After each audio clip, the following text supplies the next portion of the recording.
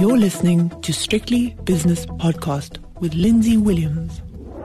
The JSE has closed its doors on the first day of a new trading week, so it's time for the 5 o'clock shadow with myself, Lindsay Williams. And if you want more in-depth analysis of what's been happening over the last few days and also today, go to strictlybusinesspodcast.com and listen to Shapiro World. But let's have a look at the live and closing prices. Starting with currencies. Dollar Rand is 17.82, British Pound against the Rand 22.91, Euro Rand is 19.63, Euro Dollar 110.25, which is unchanged from Friday, and the British Pound against the US Dollar 128.60. On to commodities. Gold price is okay. It's up $9 at $1970 an ounce. The platinum price is up $6 to $964 an ounce, and palladium $12.74, which is, what's that, $20 better on the day. Now on to other commodities. The oil complex.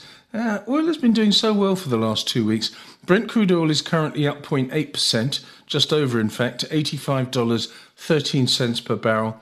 And West Texas crude, $81.70, which is up 1.4%. Natural gas prices down slightly. Copper price up 2%. Wheat, it didn't last long. Down 5.4%.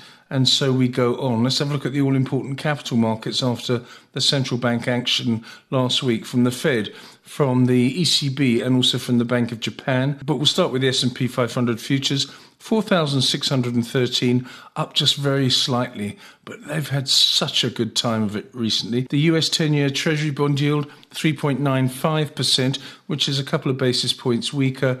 And the South African 10-year bond, it's also had a good time recently. People coming for our bonds, or rather the South African bonds. And I've got 10.21% as a yield on the South African 10-year, which is actually up around about 2.5 basis points. Bitcoin, meanwhile, 29,296, which is down 0.33%. Let's have a look now at the movers on the JSE. On the upside today on the local exchange, I've got Sibanye-Stillwater up 3.1%, nice. Glencore, another producer of commodities, up 2.6%. DRD Gold, a gold miner, up 2.2%. Woolies breaks the trend with a 2.2% gain, and BHP Group continues the commodity theme with a 2% gain. On the downside, Karoo down 3.2%, Textainer down 2.75%, Super Group down 2.5%, Afrimat has lost 2.5% as well, and SAPI in the red to the tune of 2.3%. Let's have a look at the major indices now. It's a pretty good day, mostly dominated, I have to say,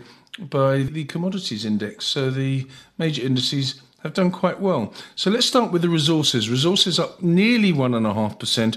Industrials up 0.6%. Financials flat on the day. Top 40 index 73,634, which is a 0.7% gainer. And the all share itself 78,978, up 0.6%. That was the 5 o'clock shadow.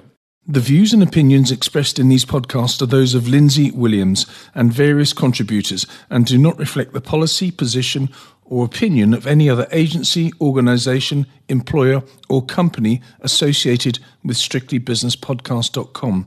Assumptions made on the analyses are not reflective of the position of any other entity other than the speaker or the author. And since we are critically thinking human beings, these views are always subject to change, revision, and rethinking at any time. Please do not hold us to them in perpetuity.